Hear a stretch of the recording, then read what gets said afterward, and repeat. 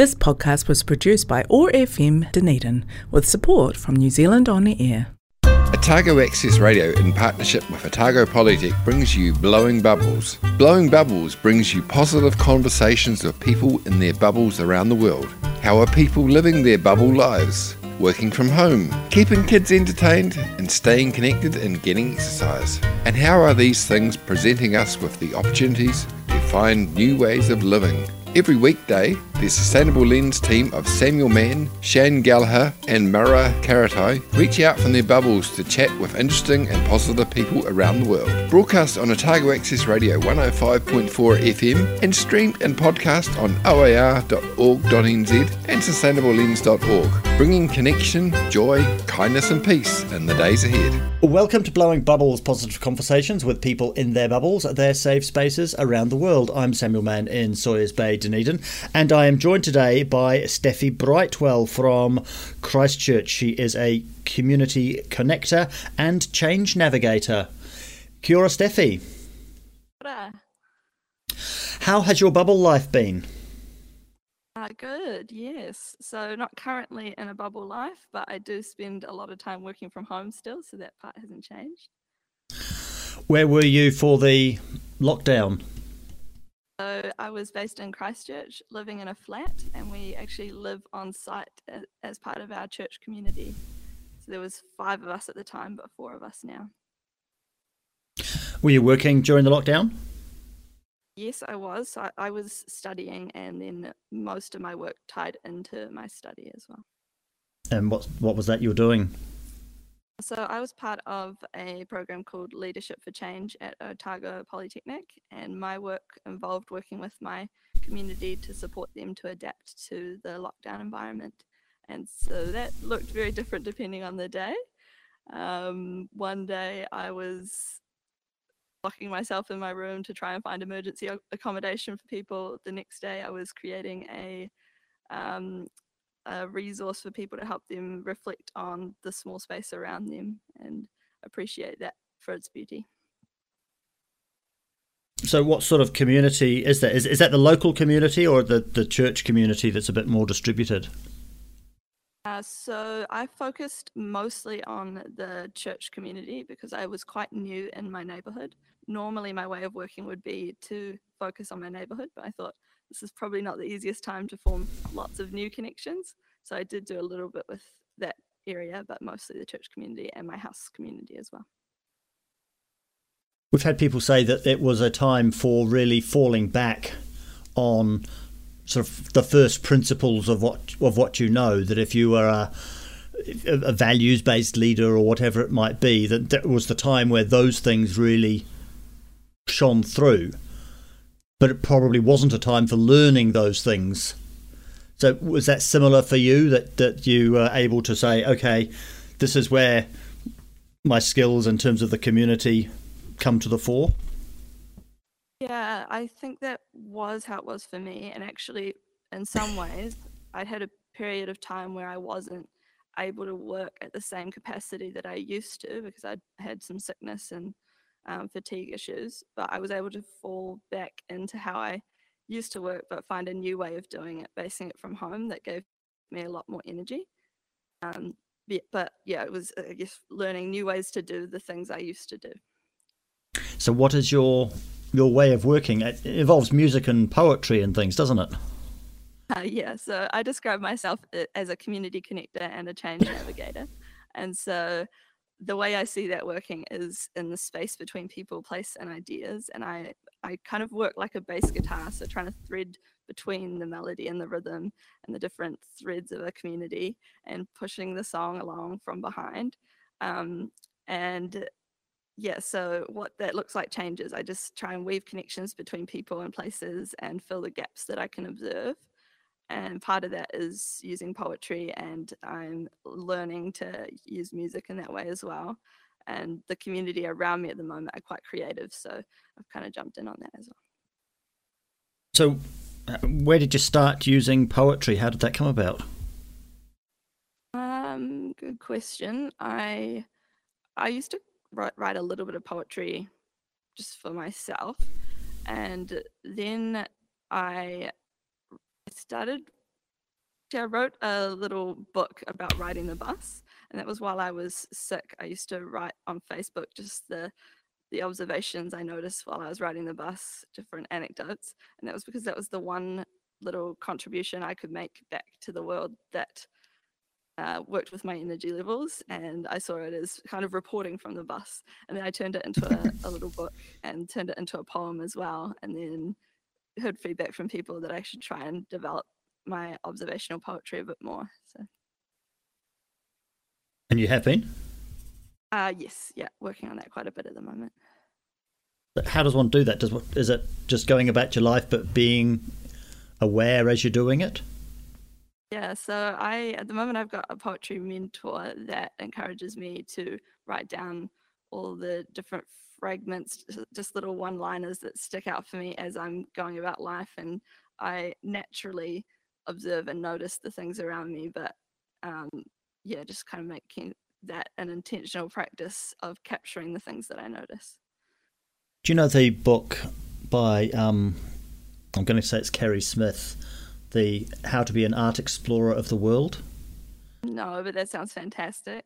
It's kind of a children's book. She's the person that you must have seen the books. It's sort of like got a journal, and it's called something like "Please Steal This Book."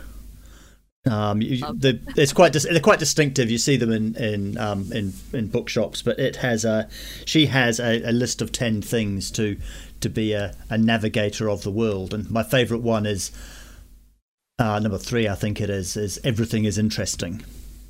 Yes, that's how I feel, definitely, and I think the way I often describe it is everyone is fascinating if you listen to them for long enough.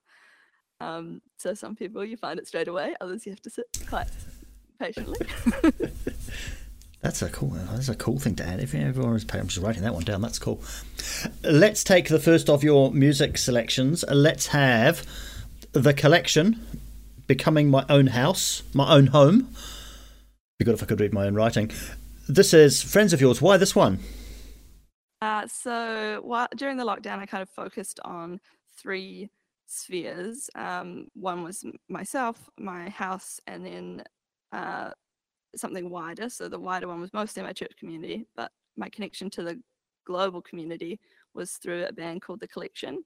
They formed this online Facebook network of their fans and supporters, and that became quite a lovely wee community of people to connect and support each other. And so I thought, it'd be just really fitting to share one of their songs. And this particular song resonates with me as a reminder that we can find home within ourselves.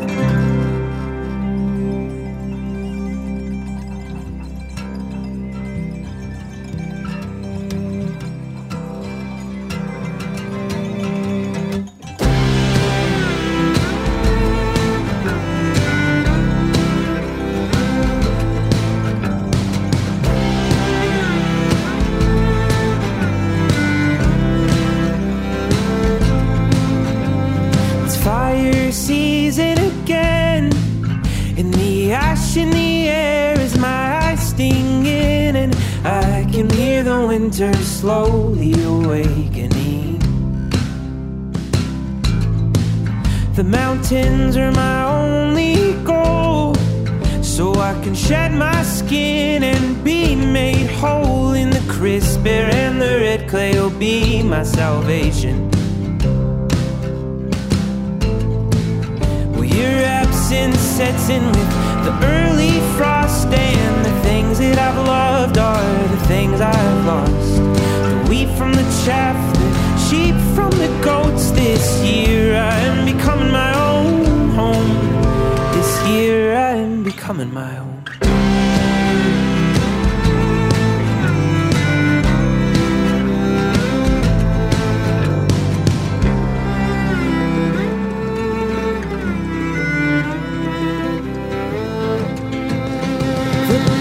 Already leaving. I guess you got swept in their migration, and now every nest I come across looks abandoned. Pacing every inch of this room, looking for one spot without memories of you, but walking. Well, your absence sets in with the burning trees, and the things that I've loved are the things that I bleed. The wine from the water, the flesh from the bone. This year I am becoming my own home. This year I am becoming my own.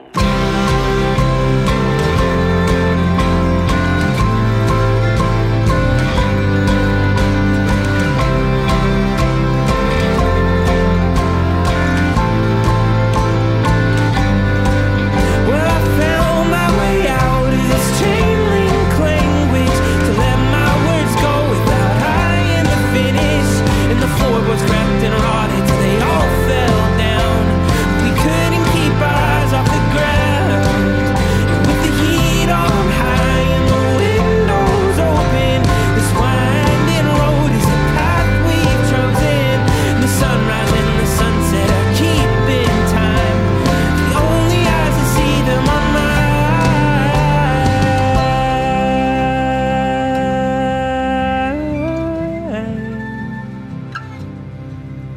This year I'm becoming my own home. This year I'm becoming my own.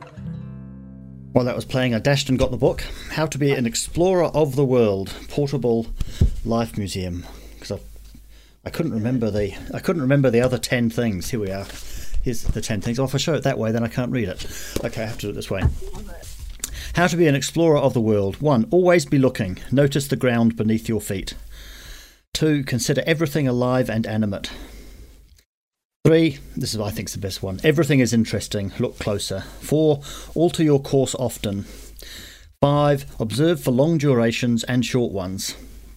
6. Notice the stories going on around you. 7. Notice patterns. Make connections. 8. Document your findings. Field notes in a variety of ways. 9. Incorporate indeterminacy.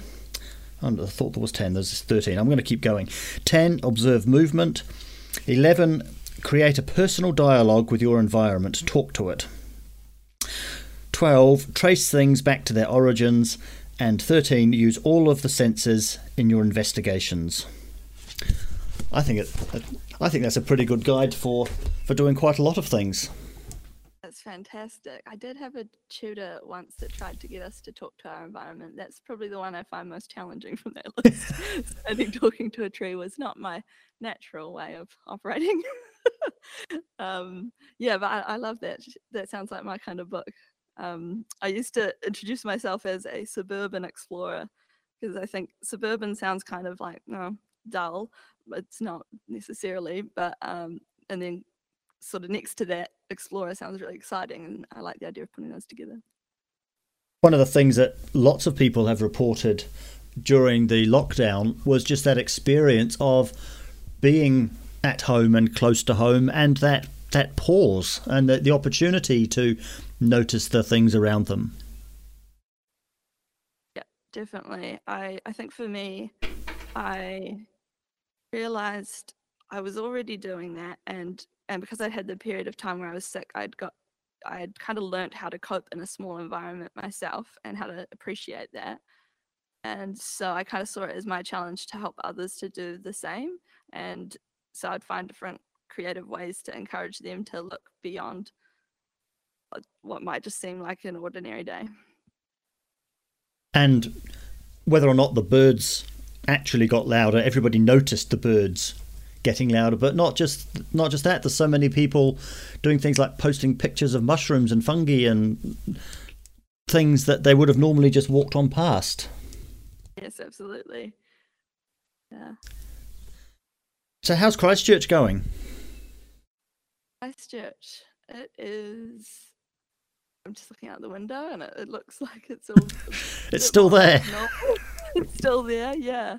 I mean, Christchurch is an interesting one because we don't really have a normal. It's always changing, and that's in my opinion, I guess. Yeah, just little pieces of things we learnt from the lockdown are probably still quite central, but yep, the busyness outside suggests a lot of it has returned. It was weird, wasn't it, on that during the lockdown when we were enjoying not rushing about. I remember quite distinctively a moment when we were walking around on the hills and thinking, everyone's going to be rushing around tomorrow. Let's not do that. Well, let's find a way of not doing that. And of course, everybody did. Are we addicted to that rushing around? Yeah, I suspect so. I felt, a sadness, and I wrote a poem about it as well, just sitting still with the trees and with the insects and saying, I'm still here, I'm still going slowly, and the reminder that there are still some people that always went at that pace, and that for a moment we all joined together with that, and it's okay that not everyone wanted to stay like that. In terms of that moment of reset, that Rahui, all the words that all seem to start with R, what were you hoping for, or how are you describing what's happened since? Is it a recovery, a regeneration? It doesn't have to start with R, but what works for you? Well, the word that was sitting with me this morning actually is reboot. That's more for me personally. Because I felt like I found my momentum in that time. Everyone else sort of around me had to slow down and struggled to find their momentum, and I was like, oh, this is my moment. And what does Christchurch, you said Christchurch doesn't have a normal, but has it been a return to normal, or has it been a return to something else, and business is unusual? What's happening? I think it's a bit of a hybrid, but I think largely fairly normal. I think there's still I don't know, whatever element really stuck with the people, or at least the people that I'm in contact with, I think that they've tried to hold on to that. So for some that was prioritizing connection with people, or for others it was prioritizing stillness, and so I see them still searching for little ways to keep that thing alive in them. Yeah, I think part of that, from what you were just saying, we can take that people had the opportunity to prioritise, whether it be connection or stillness, was to actually stop and think about what matters. Yeah, and I imagine that's not the case for everyone. And I was chatting to some people who it was a really frantic time and they didn't get to do that. But for a lot of people, I think they did get a moment to go, okay, I can't just do what I was doing. What do I do? Christchurch, of course, has had a series of disruptions. Maybe that's why it doesn't have a normal. Do you think that made it was better prepared for the disruption of the pandemic? I think so. I know at the start I was a bit nervous, thinking, would people be fatigued from change and disruption and not adhere to requirements, that sort of thing? But actually, I think what I saw was the same as what I saw every other time, is that Christchurch really tries to do well with what's in front of us. Yeah. Did the community respond in positive ways? Did you see positive community actions? Yeah, and I really noticed that from a whole mixture of people. So I jumped on our local community page, and some neighbor decided they would organize resources for kids with autism, because that was a really hard change to their routine. And I just thought that's a really beautiful moment where someone is seeing what they can offer into the community. And our community is, I'm still fairly new, but from my learning so far, it's a place that wants to be connected but isn't always sure how. And in that moment, people found their way to connect and found their way to be a part of that. It's interesting how the pandemic, the lockdown at least, was a sort of a shock to our system, in that the thing that we wanted to do, which is connect, was the thing which we couldn't do, at least physically. But it really brought home to us how much we need it, and we found alternative ways of doing it. Absolutely, yeah. one of my favorite ways was a couple of my friends, they started a Minecraft server, and someone would create replicas of the buildings from our ordinary life, and someone made an Easter egg hunt. Someone threw a lot of chickens at me. That one's less realistic, but just finding whatever means would work for the people around us to connect and uplifting that. So you're talking about being a community connector and change navigator. How are you doing that now? Has it changed from what you're doing before the pandemic to now? I think what I'm actually working on has changed, but what I'm working on has been from the opportunities that I gained through showing what I could do in that time. One of the projects I'm working on is Narrative 4 story exchanges. So that's where people come together and tell each other's stories in first person, which is a unusual activity. And I discovered that it's mostly based overseas, and I learned how to facilitate that during the lockdown. And I saw that as an opportunity, to connect people across difference. It's quite a good empathy building tool. And over the lockdown, I was hearing people talk about how they'd love to be able to connect with people that were different to them and didn't know how.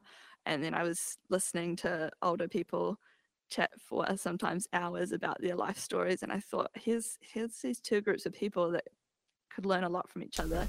Maybe we just need some kind of way of gathering together, and I'm excited by the exchange's ability to do that. What did you call it? Is it Narrative Exchange? So it's called Narrative 4, and that's the global movement that it's part of, and it's a story exchange. So how does that happen? How does it work? Do you get people, presumably you have to talk to each other first. If I'm going to tell somebody else's story, I have to have quite a close relationship with them.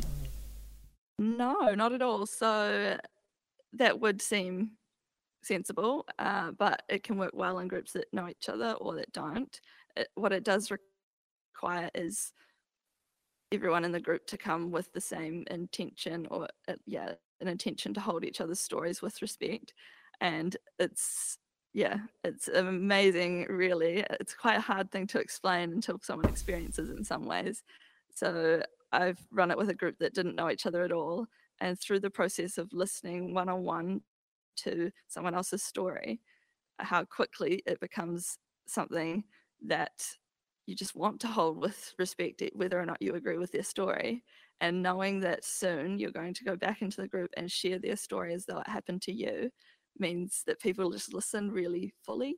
And yeah, I've had groups that I've run it with before that have realized how little we do listen fully when invited to do that. Yeah, and that's been interesting. And then other groups that have known each other really well and still discovered parts of their stories that just don't come up in everyday life. So I think it works well in either space. To telling the story, I'm not telling Bob's story, I'm telling Bob's story as if it's my story. Yeah, which is not something I'd ever encountered somewhere before. And the rationale that Narrative 4 has for this is that in the process of developing empathy, it's a lot easier to do that when the walls between you and that person are removed. And when you're telling that story as if it's your own, there's just no layer between you and them, and you're never going to capture the story perfectly. The other person does need to hold that lightly and choose a story that they're willing to share in that way. It's an interesting thing, and so far I've found it's been quite a profound experience for people, and when I've gone through myself as well, it's been really fascinating for me. And is the intention is to use that with quite disparate groups, or what's the plan for using it? So this year I've got sort of 1 year to trial it with different environments to see where it lands here and to see if it fits in a New Zealand context well. Where I was most excited to see it was in my own community, seeing the stories of the older people that might not get to share them as much come alive, and then the younger people will be able to connect with people who have a different background from them. But yeah, I think there's scope to use it in environments. I know overseas they use it in schools a lot, especially where there might be tension between different groups, and they use it as a way of helping people relate to each other. Bubble sprite of the forest of Orokonui, Dunedin's favourite goddess, Tahu Mackenzie. Kia ora koutou, ngā mihi aroha nui ki a koutou ko tāua hau. Hope you're all having a best day before Superstars in your beloved units. I really hope, wherever you are, whatever's happening with this journey, all on together to be very sustaining and illuminating for you and who you are. The triumph of nature's art, unique and here.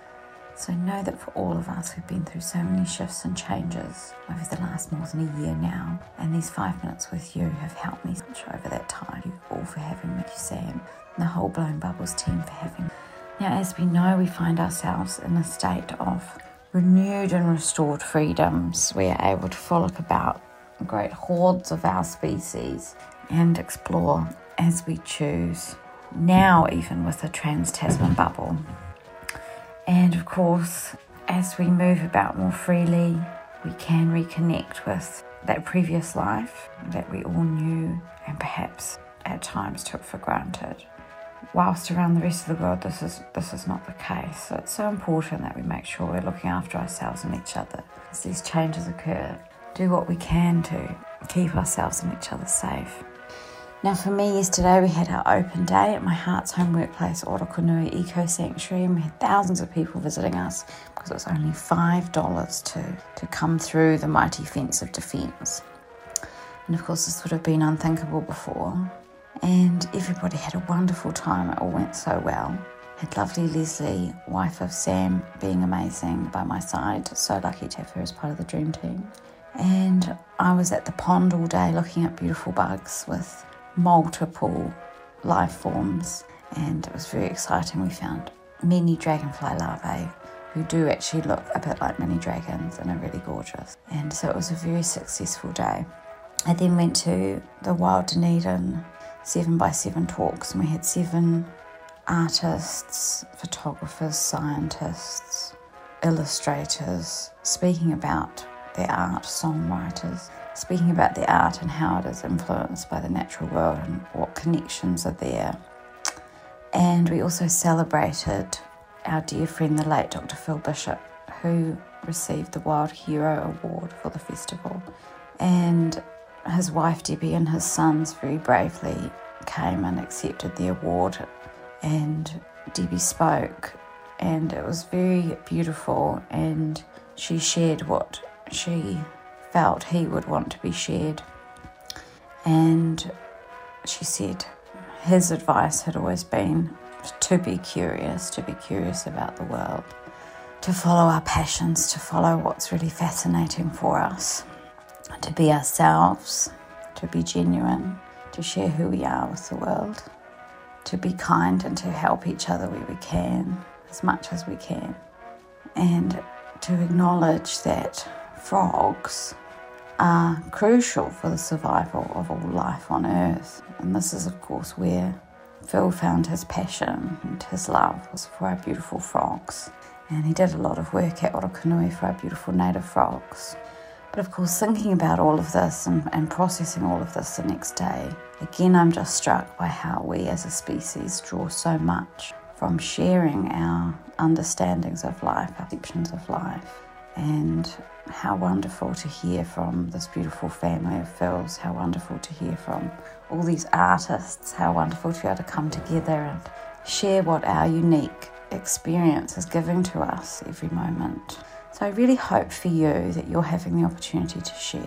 And I really hope that for you, you are also having the opportunity to hear and receive from others what they are experiencing, and this is helpful.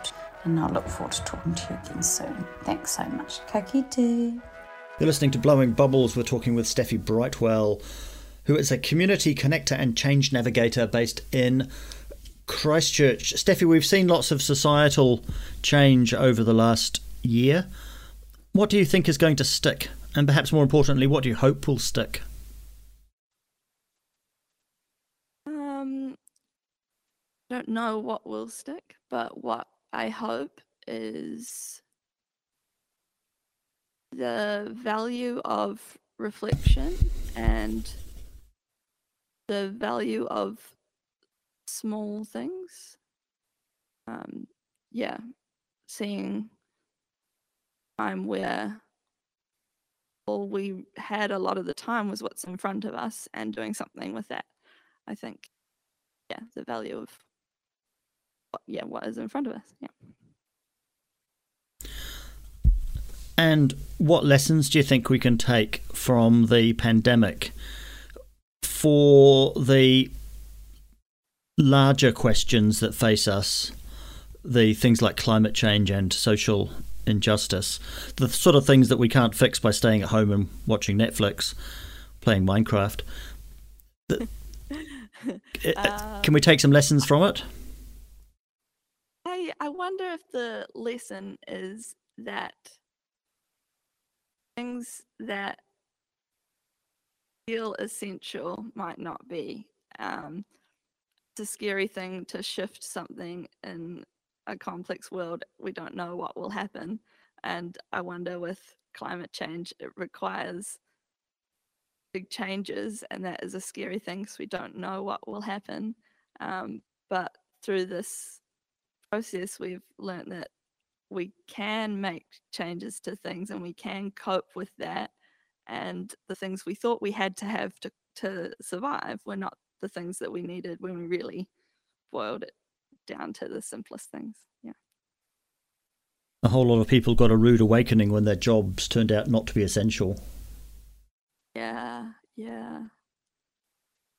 And actual job was, but I wanted to focus on what I was doing. Yeah. and we showed, as you're saying, we showed that we can do stuff if we want to. Yeah, and I think it's easy to get stuck in the ordinary rhythm of things, and those opportunities to try something else are hard, but quite a gift to remind us that we can cope with that. It's going to be hard for any politicians or bureaucrats arguing why we shouldn't do something if their answer is it's too difficult or it's going to take too long. Yeah. When I think we've shown that we can do it. Yeah, that's right. And that's an interesting reflection. One of the roles I had was to celebrate some of the changes and write a report celebrating some of the changes that came about from community-led groups, and heard quite a lot that some of the big systems find it harder to change than a smaller on-the-ground system. I think that is a challenge there for those of us connected to those big systems, that in those moments they may not be the biggest strength. I don't know if I worded that exactly as I wanted to. But those community-led groups can respond. Yeah, often can move a lot quicker, and they have the relationships. And is what you need to be able to do something in a moment of disruption. I nearly forgot to put in your second music choice. Let's have... Good if I could read my writing. Let's have Summer Cannibals, One of Many. Why this one? Well, during the lockdown, I decided I was going to learn the bass, and that was a little bit me trying to connect with someone, and also, trying to learn this instrument that seemed to be a good metaphor for what I was doing. And I thought, well, if ever I'm going to get good at an instrument, it might be that one. And so I would go for walks and play that song over and over and over again to try and train myself to be able to hear a bass line, because I was really starting from not being able to hear the fiddle.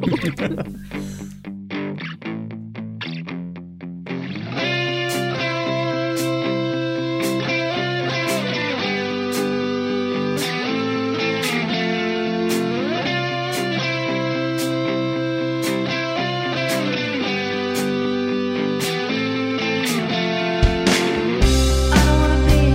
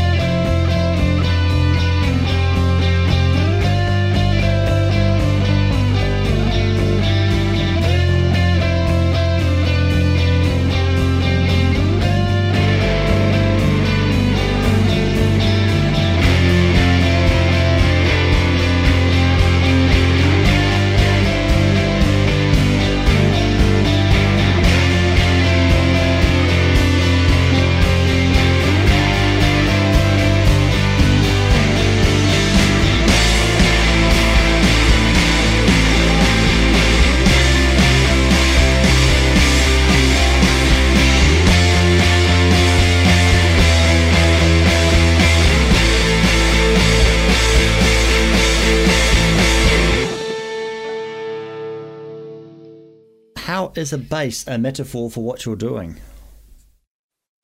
So I think I mentioned it a little earlier. So I see the role of the bass to thread between the melody and the rhythm, and to push the song along in the background, and also to listen for what the context needs and what the rest of the band needs. So I don't go in trying to show all that I can do, but to do what they need from me.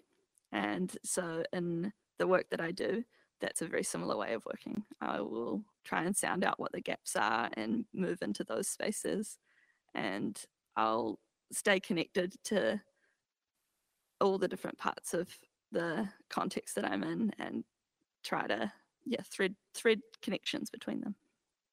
Is that a leading from the back? Yeah, I think so. I mean, it's interesting because the bass is quite a loud instrument. Yes. So even when you're leading from the back, it's kind of one of those things where you might not notice it, but when it's not there, you do. And I think sometimes my work can seem kind of strange and invisible, but when it's not happening, it's like, oh, okay, I can see what's missing there. So sort of at the back, sort of all in the middle, kind of hard to explain the placement. So I have some questions to end the show with. What is the biggest success you've had in the last couple of years? For me, finding my feet and my voice again, I really struggled with that. I try and make myself really small so I didn't take up too much space, and I wouldn't put my hand up to do anything. And sometimes that's still a challenge I have, but I feel in myself that it's starting to fade, and I'm starting to go, oh, this is who I am and this is what I've got to offer, and it's valid. We're writing a book of these conversations. It's called Tomorrow's Heroes. It's our team of people doing good work. So you are in our team. What is the superpower that's got you into our mansion?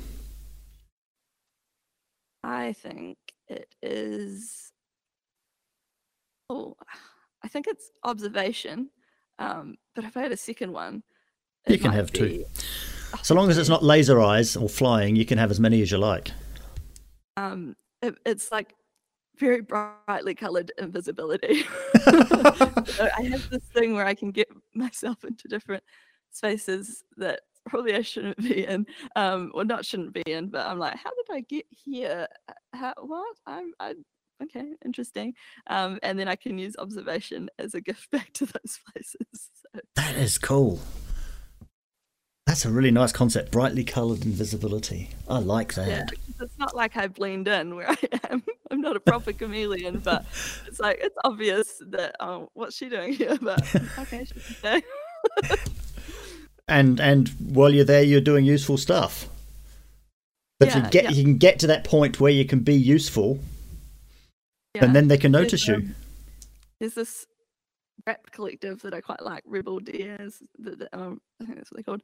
They say when you're in a community that's not your own, it's your job to find what you can give back to strengthen that place. So I think that's what I'm doing when I'm observing and going into spaces that aren't sort of my natural place. Do you consider yourself to be an activist? I don't know. I'm a millennial. I don't think I give myself titles very easily. Sometimes I'm an activist. Sometimes I'm not. What motivates you? What gets you out of bed in the morning? I think for me, on one level, is the idea that the God that I believe in invites us into the work of restoring relationships between people, self, God, nature, all those sort of things. And I think I'm really captivated by that idea, particularly on a good day, and that propels me forward. Have those relationships been challenged over the last year, particularly challenged? I think an ongoing thing. There's always something that creates tension in relationships between. All those are quite complex relationships. So I think there's always challenges that need strengthening and restoration. So what is the biggest challenge or perhaps opportunity that you're looking forward to in the next year or so? Oh, good question. I think, I don't know if I've got a big one that stands out to me. I mean, maybe it's the thing that I want for others as well, as life gets busier again, to be able to continue to observe and reflect and build little daily moments of those things occurring. Yeah. How can we capture, suggests being mean and putting it in a cage, how can we engage with, that's a better idea, how can we engage with those things in a way that sticks and that those moments stick? I think for me, my process anyway is that observe, reflect, discuss, and then act in some way based on what that is. I mean, loosely, it's not always quite formulaic like that. And then break it down into the three spaces: myself, the immediate people around me, and then something broader. I can't look at the whole broader thing because I don't need to. There's other people to do more of that, and limited energy as well. And so I've already lost what the question was. Yeah, what was it? I feel like I was going somewhere. But no, it occurred to me that we need to get better at not just observing things, but somehow making those observations stick. Yeah, right. So that's where I was going. So I think that kind of cyclical process is what helps that stick for me. So when I observe something and reflect on it and then create a moment of action from it, that sticks that process a bit for me. Yeah, and I wonder if that's one way of going about that. And then the other thing I saw is social media was very alive during the lockdown, and a lot of recording of what was happening. And I think the other way is just cementing what is being observed through conversation and through writing about it as well. People might say, oh, what uses social media, but I think it's a good recorder of what we feel and see at the time. And we can actually go back to and go, oh, okay, that was important to me then. What do I need to do to bring that back alive in my life now? And lastly, do you have any advice for our listeners?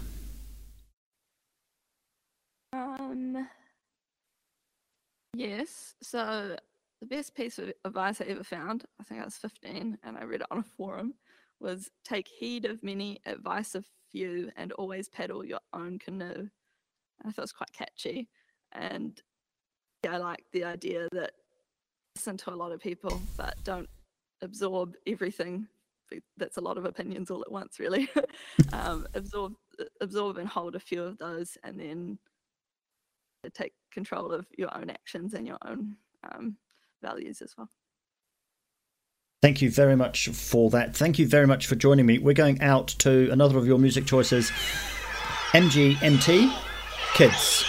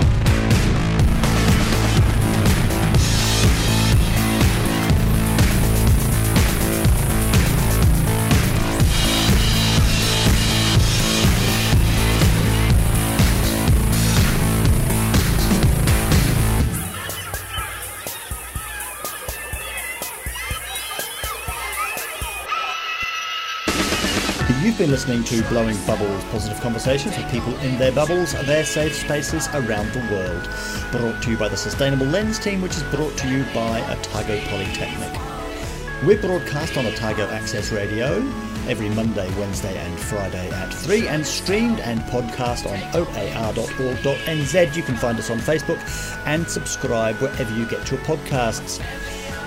We've had a contribution today from Tahu Mackenzie. This is MGMT Kids.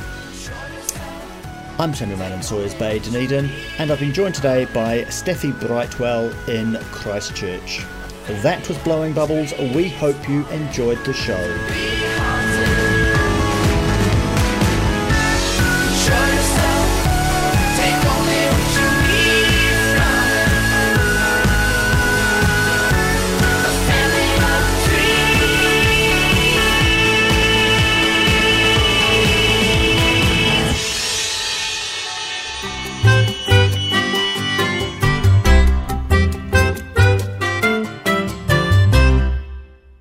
This podcast was produced by OAR FM Dunedin with support from New Zealand On the Air.